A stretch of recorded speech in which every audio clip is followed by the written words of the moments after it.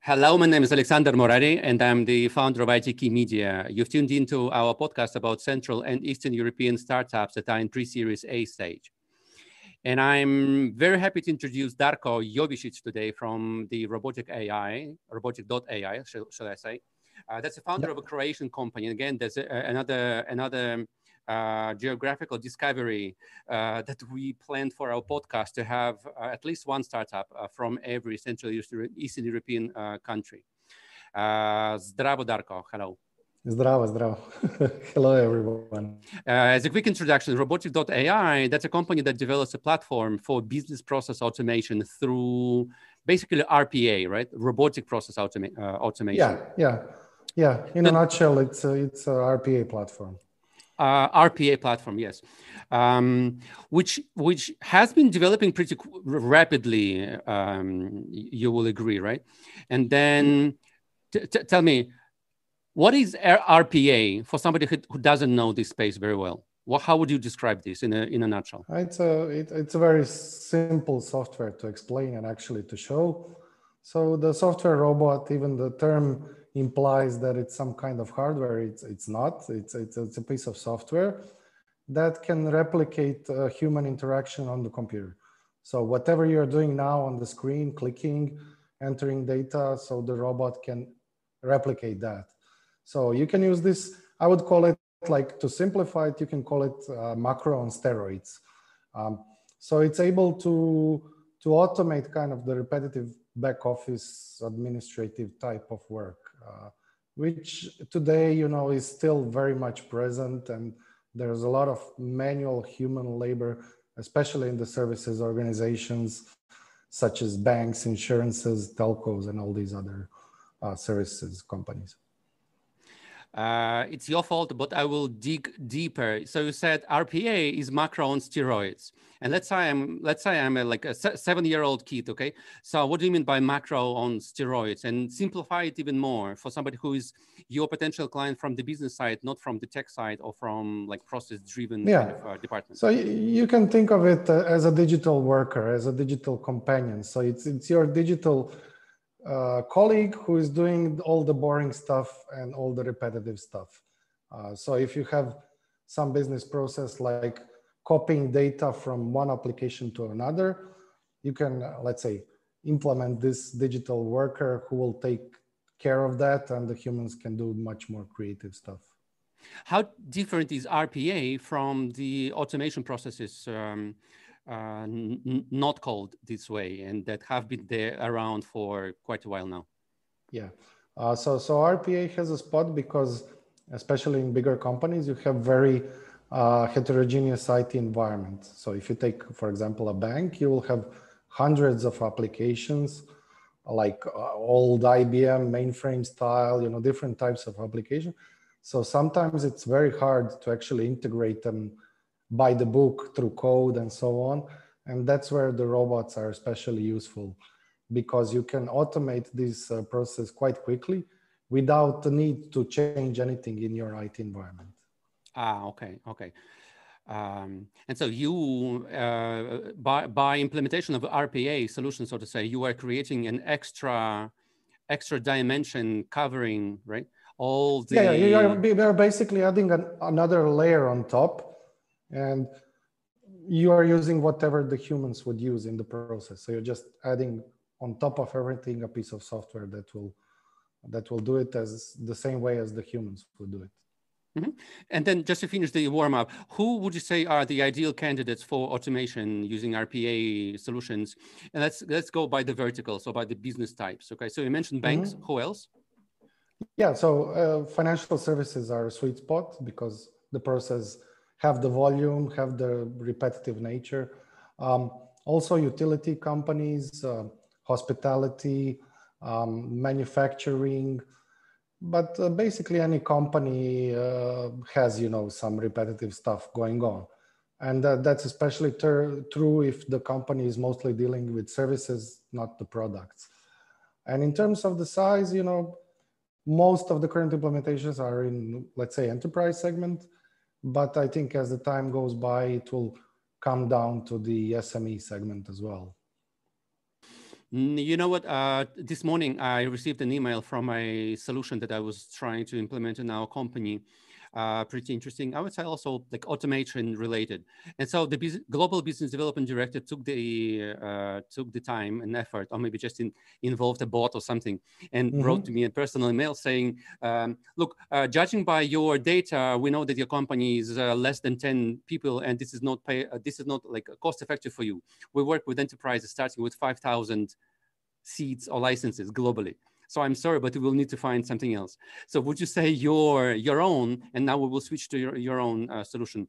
Would you say your own solution has some entry barrier as far as number of users, licenses, seats, whatever you measure? Oh, it has to come down to business case, So you can have I don't know, 10 people company or 15 people company, but if you are, let's say, effectively saving 1 or 2 FTEs, you can pay off the technology itself and the implementation. So it's actually not a matter of kind of the absolute price of the product. It's more, can you find good candidates and a good business case to actually validate the investment. But in most cases, the customers have something like 6 to 12 months ROI period for RPA implementation. Okay, that's specific enough. Darko, let's then switch back to the scenario and go to round 1, the solution, the product. If you can, let's try and jump into the program and you will share this. So what you see on the screen here is an application that is used to control the robots, to monitor the robots, what they're doing, for assigning work. We call it headquarters or HQ. So it's kind of, let's say, the server component of the entire solution. And then the second one is you have the actual robot. Our solution is based on unattended robots. So I will run the demo, but in production, this robot would not be running on employees' computers. It would be running in a virtual machine in data center. So the robot is completely autonomously working, and this HQ component is controlling what is doing it and when is performing the process. So what you see on the screen here is a model of one very simple process. And this is how we specify to the robot what needs to be done. So as you can see, it's not some kind of programming. It's more like business process modeling or some kind of workflow automation tool, somewhat similar to that. So for example, in this step here, the robot will open an application which is located somewhere on the disk.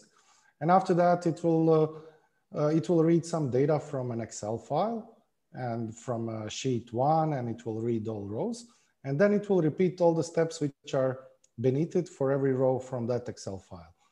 So what we are reading here is we are reading some data from the Excel file and then just entering this data in some kind of application. So one of the specifics of our solution is that we rely on computer vision. So this step, it's a click step. The robot needs to click on a radio button in the application. And we are finding this element through use of image processing algorithms. So when the robot comes to this step, it will take this picture, it will take the screenshot of the application, and it will locate where is it located on the screen. So this gives us simplicity because it's very easy to understand what will happen here. It's easy to replace this picture, and on the other side, we have the robustness because the application can change a bit. It can change location, we can change the screen resolution, and so on. So these are a couple of very important things. So let me just close this off. So how do you develop is you can add steps manually. So you have something like 70 different types of steps, working with the application, working with Excel, working with databases and so on. So you can do that way, but you can also use the built-in recorder. So actually I can record stuff and increase the speed of development. So typically when we implement processes, it's something like weeks. So in a company, it would take, I don't know, 2 to 3 weeks to automate a complex process. Okay. So let me run it for you to actually see what's going on. So when I click play, it will start on my laptop. It will read the Excel in the background. It will populate the data. As you can see, it's quite fast. Now it's waiting for the contract to be processed, and then it's done. Now this is a very simple process, but typically we are, working with four or five different applications in a process. So I'll just, for the end, I will just do one more thing. So this was the original application that was used in the process. So I've made a small adjustment.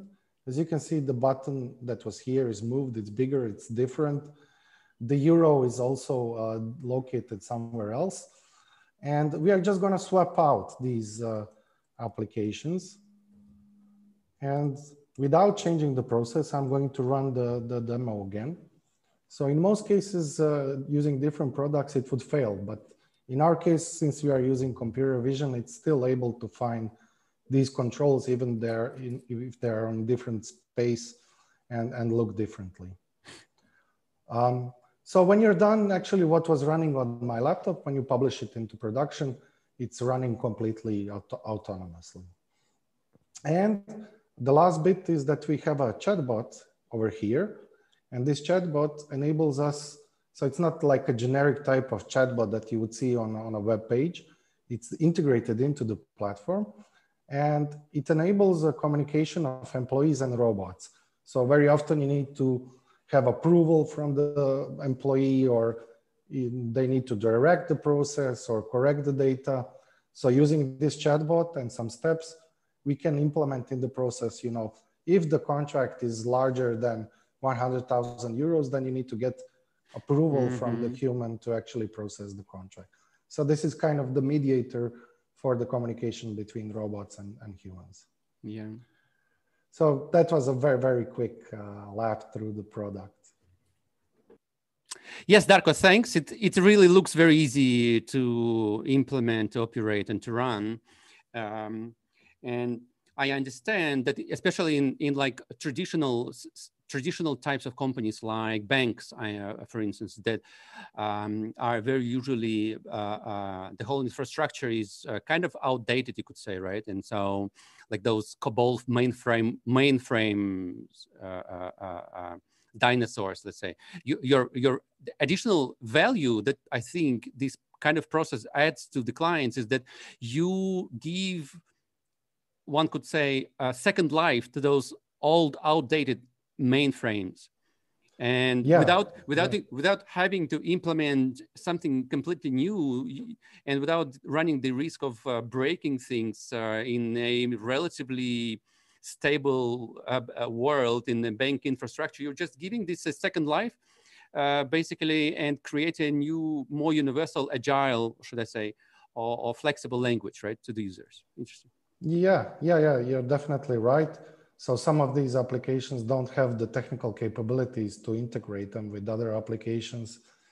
And in most cases, you're using a couple of these applications, so it makes almost impossible or not worthwhile to do it on the code-based level. So the business users are stuck. So they give the request to IT, but IT is, overburdened. They constantly have to implement new things. They are worried that they might break something. And, there's obviously a lack of programming workforce. So they end up, doing the work manually, and their business issues are not solved. So with this technology, they can relatively quickly automate stuff, and they can adjust over time. If the process changes, they can, so that's the upside. The downside is that you are effectively increasing technical debt. So yes, you are giving second life to these old applications, but at the same time, the technical debt is put under the carpet. So everything is like now automated, but in fact, it's still old applications. So I think the customers need to be aware. They have to follow the trends and try to modernize their environment. Yeah. Okay. Let's maybe switch to the business side of your own company right now. So I understand, as we just exchange in the meantime, that you have some traction already. And as far as annual revenue, it's more or less 350-ish euro, I understand, and have 15 or so paying customers, which is great. And let's start with the first paying customer.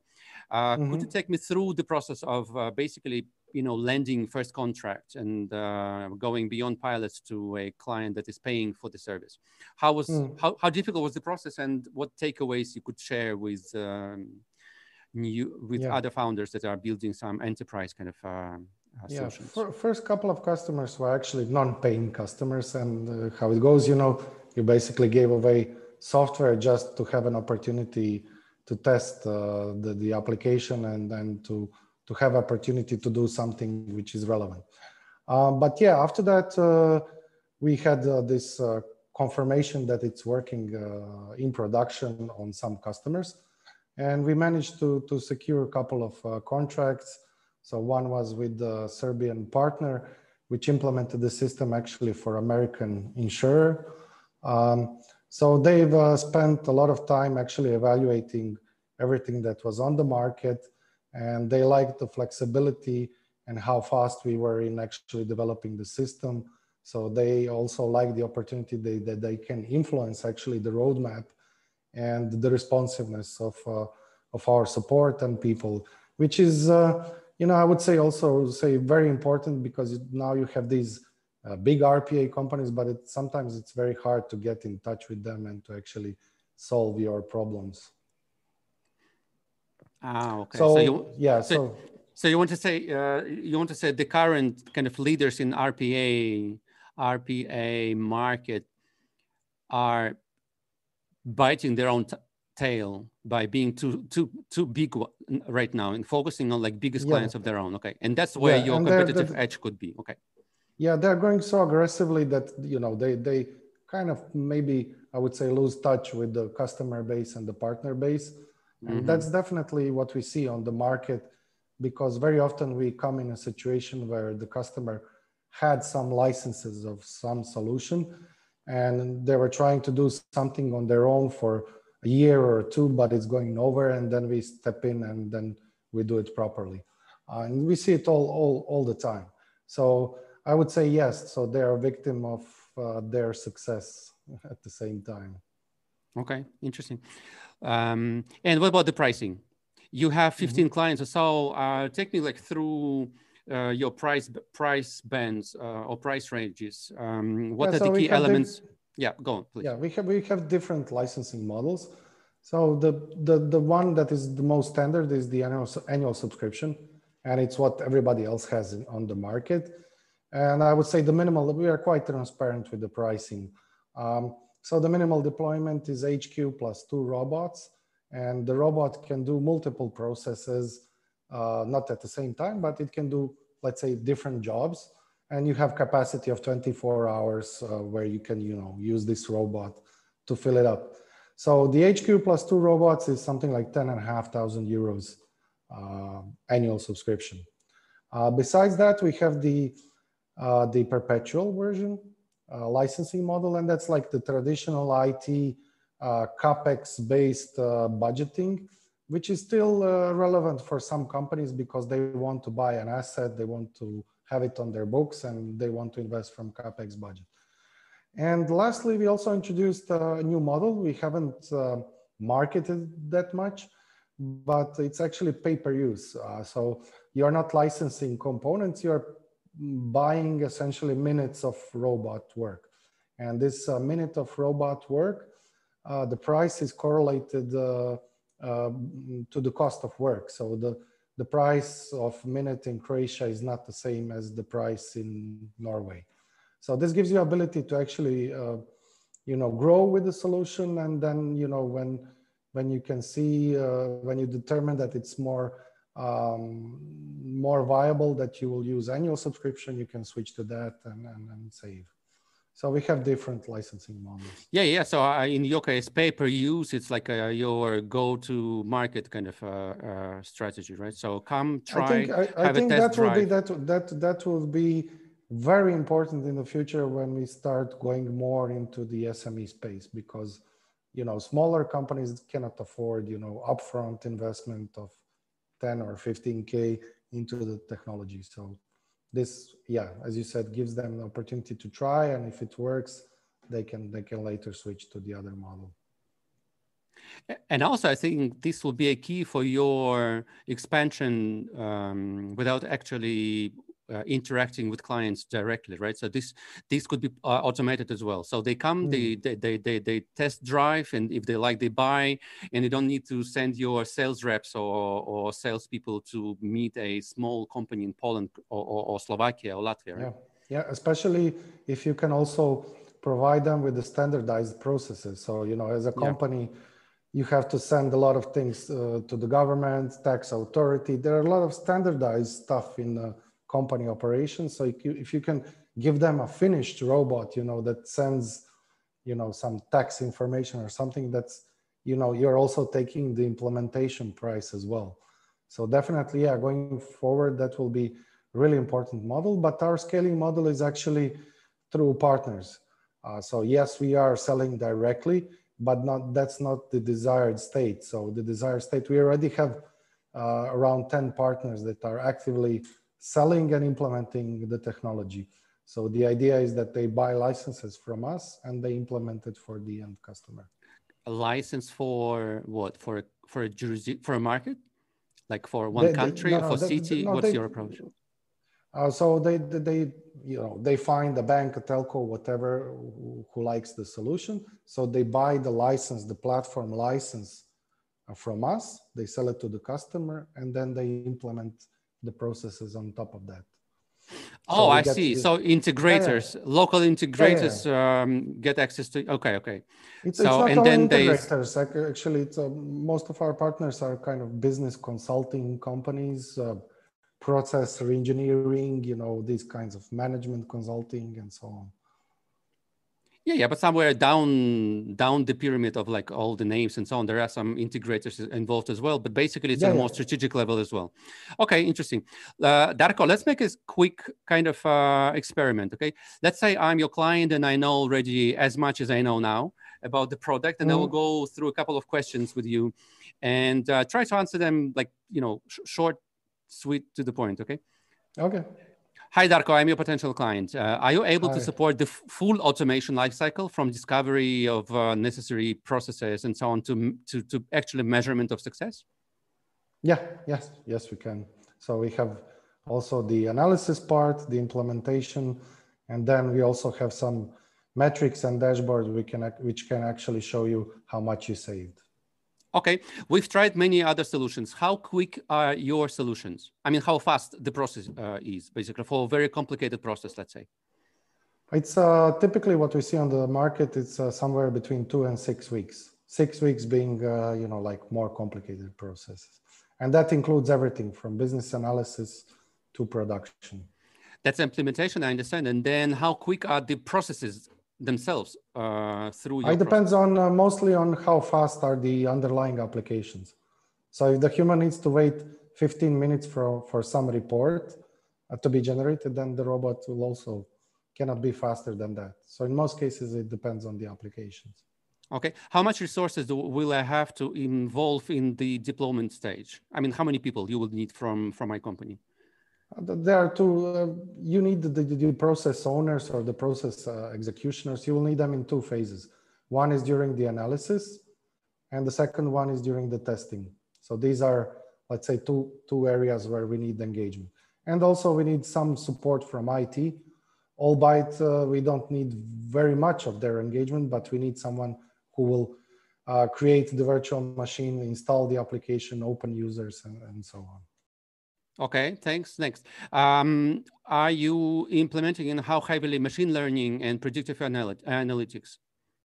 Yes, we are implementing machine learning, and that happens in the vision center, which is actually locating these elements in the application.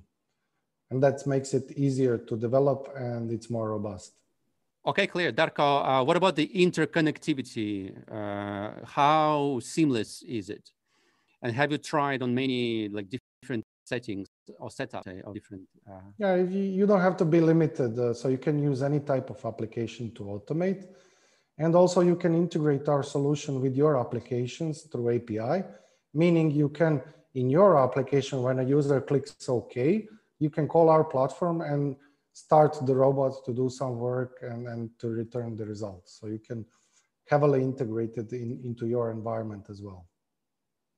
Are you allowing us to integrate third-party analytics and, let's say, dashboard systems as well? Yeah, you can retrieve the job statistics, using API, so you can analyze it in your own system. Yes, okay. And basically, I have a question, but you, I think, answered this already. Are you offering flexible licensing model and low cost of entry, which you do, right? Yeah. We that's one of the key things. So we provide flexibility in terms of licensing, but also in terms of deployment. So you have option to deploy everything on-prem. It can be hybrid, and it can also be like completely outsourced cloud-based. So we can host everything for you as well. Thank you, Darko. I'm buying. I will send you the contract by email. Thank you. I will send you an invoice. Darko, thanks. Let's move on. Round two, competitors. Just as you said, the market, the space is growing, and almost $2 billion or so are like predicted by the consulting companies. And yeah, this space is bound to grow in dollar value, kind of, but also in number of competitors. You are not the first, you're not the second into the space, and there are giants, as you know. Some of them also come from Central Eastern Europe, that are decacorns already, and a whole list of companies already present. What's your differentiator, you would say, and how can you join the race successfully? First of all, I think the market is still young. There's so much space. We've been talking to clients all over Central East Europe, and I would say roughly 60 to 70% actually never heard about this technology, which is very interesting. So I think there's a lot of space yet. In terms of the differentiators, I would say our key buzzword or key term is simplicity. So as you've seen in the demo, it's aimed to provide this simplicity, and that simplicity is related to development, but also in maintenance. I didn't show these aspects, but RPA is quite maintenance heavy. So if something changes in the application, if there's some Windows update happening, so the consequence is that somebody always needs to monitor and fix processes and this stuff. So we have a bunch of features that allows it to have more simple maintenance and troubleshooting. Like, for example, we can have video recordings of every job that the robot did. So you can actually see what the robot did, and you can actually see what error happened during the process. So a bunch of features like that. So in one word, it's simplicity, and this simplicity gives us speed in development and deployment. Would you say RPA is in this trend of no code, low code kind of approach? Yeah. And you can see definitely some of the competitors actually going more deeply into this low code and actually diverging from RPA to kind of more low code type of stuff. So I think in the future we might see some of these, blending. So it will be very hard to distinct actually what is a robot, what is a low code. So yeah, that's happening on the market as well. You can see that RPA vendors are integrating RPA with many different systems like BPMs, low code solutions, process discovery tools, machine learning solutions. So it's kind of, being integrated into many different solutions. They call it hyper automation. So that's the next level buzzword that you will hear about. Or RPA 2.0, right? Yeah. The term is hyper automation. I don't like it, but that's the marketing. Yeah, hyper, mega, super duper. Darko, thanks. Let's move on. Round 3, a quick Q&A. What are your key personal productivity hacks? Key productivity hacks. Not the tools, but the way you do things. Well, it's in my case, it's a lot of multitasking, but I like to keep maybe 1 or 2 things that I really want to accomplish through the day of course, there are a lot of interruptions and, emails and different things going on. But for a certain period, I like to get what I call in the zone. So I just tune out and I decide, these are the 2 key points that I want to do today. If you don't do that, then you end up, not managing work, but it's actually managing you. So you're just, like floating on the river, and the river is taking you wherever it wants. So yeah, I understand your approach. So you want to prioritize and get into the zone, so to say. But now, technically, what signals do you send out to the people around you? Do you put a card like is don't? actually, yeah, they actually can see it on my face. So if they start talking to me and I'm just like looking at them and they can see that actually I'm looking through them, then they realize, oh, okay, you're in the zone. So I'll come back later. Oh, that's a phrase that you are using in the team, in the zone, right? Yeah, they They know started this. actually seeing this behavior on me. And so they come in and, okay, I see that you are now deep into something. So I will come back later. Twilight zone. Okay. And a little bit like a little bit of a brainstorm. How would you suggest yourself or other people basically to show that you are in the zone? I mean, physically, to people in the physical surroundings. Would you say there's like a card, or you put your headphones in your ears and so on? Yeah. Maybe I should do something like that. Some card or some sign on the door or something. Don't disturb now or something like that. Yeah, because I admit sometimes I get into a stupid situation because somebody's asking you something and then you're just not perceiving them at all. And look, there's a cost of switching to this question. And if you are like a diplomatic or a good team worker or team leader and so on, you have to show some respect or pretend you are give interested, attention. Yeah. But then the cost of switching to this and then back to what you were focusing on probably is very expensive to the company, especially when people like at high level of responsibility and decision making process and power are involved. You're completely right. So again, as far as a recommendation, would you say a simple card would be enough, like, or just a card, a sticky note on your computer, basically, right? If it's a red one, you just stick a sticky note which is red, and you say no go, I'm in the twilight zone. Or yellow, if it's very urgent or whatever, right? And I think it's a good suggestion. Wow, interesting. I think. Wow. I mean, come on. I mean, really, it's very easy. I will test it tomorrow, by the way, with the team as well. Okay, and so let me know about the result. Do the same. The only thing, if you keep the red all the time, then it's gonna, the effect is not gonna work. So you have to use it carefully. Not like all day 8 hours. It's red. You have to use it wisely, I would say. Yeah, red line. Okay, interesting. Darko, next question. Look, knowing what you know today, what would you do differently? In my company? Yeah. Where do I start? We first the fundraising. So we raised the seed series a couple of months ago, but actually we started way back, maybe almost 2 years ago, and we've done it in a completely wrong time. So we had already a larger number of employees. So we had something like 20,000 euros of burn each month. But at that point, we didn't have traction. We didn't have still sold licenses on the market. So we were asking for a lot of money with no proof that actually, somebody is willing to pay for that. So we spent a bunch of time, contacting VCs and spending time when actually it was not a good time to do that. So we had to pull the brake and to achieve this traction of 10 customers and then go back to VC, and then it was working quite fast. So that was number one. Number two, I would also be more careful about cash flow things, because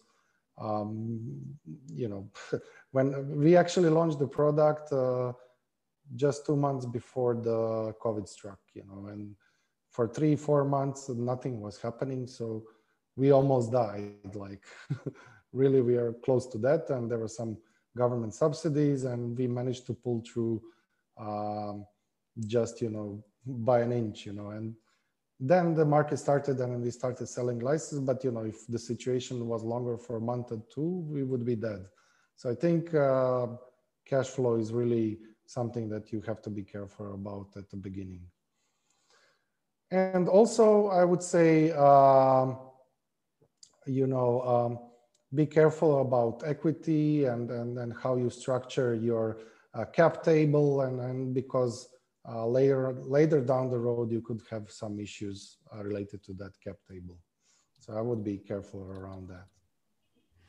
Without giving like specific details of the issues that you hint at right now, as far as managing cap table, what do you mean with that? Like be more assertive with investors, or be more frugal with employee equity? I would be careful about early stage investors and how much you're giving to them and what's their level of engagement.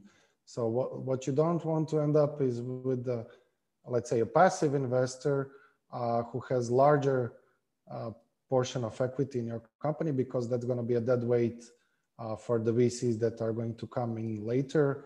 So it can be a cause of issues. Yeah, it's just to be aware that it's not a casting for you as a startup. You are doing the casting as well, right? Yeah. For the VC, basically. Interesting. Round 4, the company. Okay, so you mentioned already the company was founded, what, in 2018, more or less? 2018, August. So yeah, it's going to be 3 years. And so as far as management board, it's yourself, Darko Jovicic, product owner, co-founder, and then you also have Marko Gudeli, Anna Vidovic, Ivan Belas, and yeah, so me, Marko, and Ivan are co-founders, and then Anna Maria is also a member of our leadership team. Yeah, and you have all the relevant backgrounds and we spent a lot of years in actually corporate IT. I used to work for Microsoft. Marko used to work for Software AG, and we covered the different roles, everything from sales, marketing, down to the implementation, so consulting practices. So we had various types of skills. Also, I was a partner in a company where I was a practice leader. So, and the company was sold to the system integrator. So I also had, let's say, not a big one, but I had an exit previous to this startup. Yeah. How many people are you beyond the founding team? So now we are 13 FTEs and plus 5-6 external contractors. And what's the division of labor between purely like backend tech and sales marketing? Are you not growing on sales? I would say it's 50-50. So half of the team is in development and half is in other functions. We are recording this podcast in July, more or less, like half of July, let's say. By end of this year, 2021, what are your plans for the team growth? I would say we would end something like maybe like 20 people. That's the plan. For other KPIs, our plan is to do something like 400K ARR, so annual recurring revenue. And from the top line perspective, so overall revenue, we are aiming something like 650K euros, which is more or less double growth what we had last year.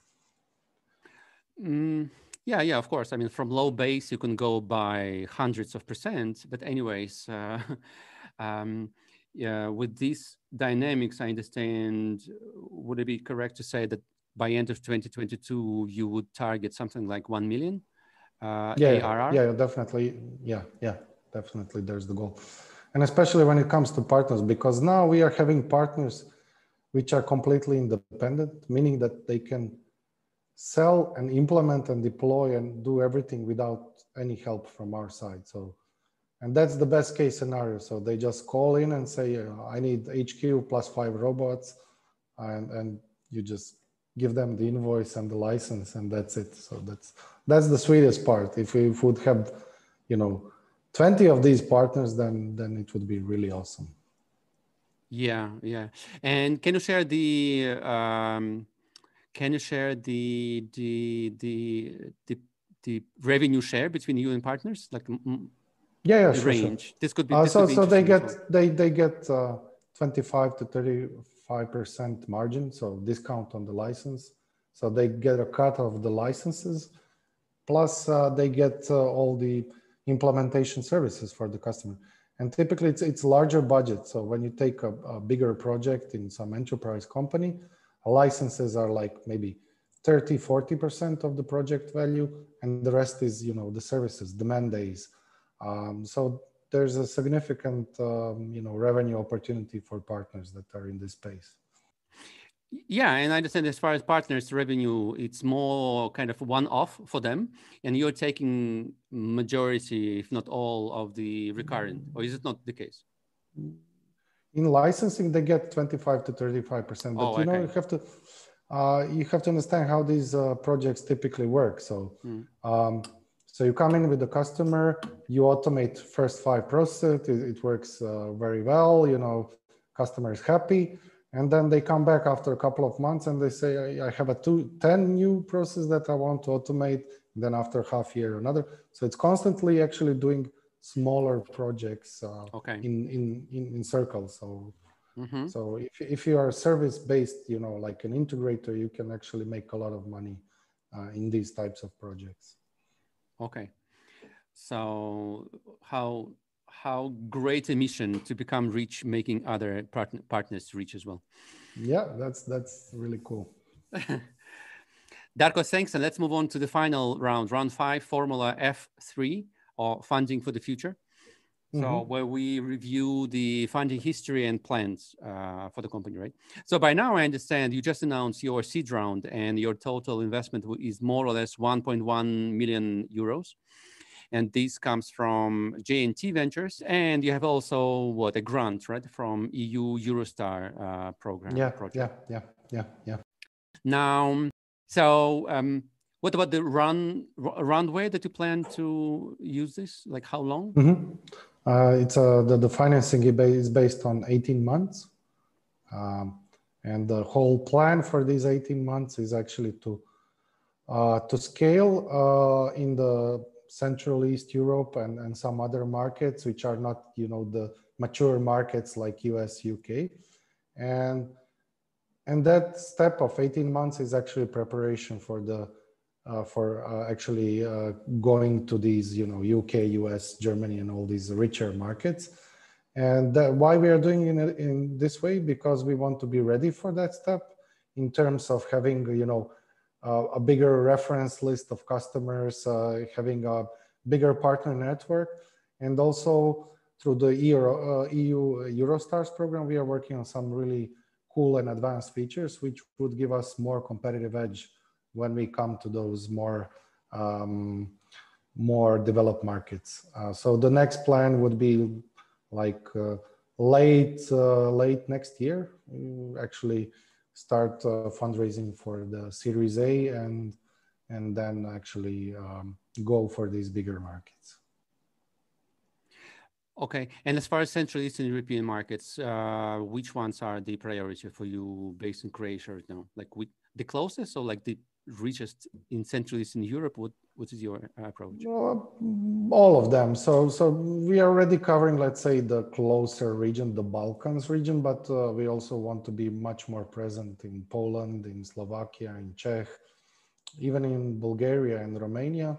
And some markets, you know, like, I don't know, Turkey, you know, I think it's quite a wealthy market, but I think it's underserved by the competition. So we want to target these. We have a partner, for example, in South Africa, and which is also proving to be a really, really good market. So we want to find these types of markets which have the need and the budgeting to actually to implement such technology. And I think there's also some hidden potential in trying and get local branches of global companies to implement, and then escalate this to more cluster kind of level, EMEA, global, and so on. Yeah, we are working already with a couple of these like global conglomerates, where we are implementing, like BDO is an example. one of the biggest tax and audit companies. So we started in Austria. Now we are doing project in Croatia. We are going to do probably a project in Czech, Serbia, and then you have this opportunity to actually, as you said, then approach the global BDO and say, we have it working in 5 countries. Can we roll it out on a more global level? Yeah, and then you have your own internal kind of insiders, inside champions in this global conglomerate. It's interesting. Darko, thanks. And I have to ask this question as I usually do. Do you have your own personal exit plan for the company? And don't tell me this is too early and so on. Let's imagine you said this already. So I'm pushing. What's the exit plan for yourself? Well, I would say it's a strategic partner. So I wouldn't say it's IPO. I think the most likely path for us is that, either a vertical company or a horizontal company buys us.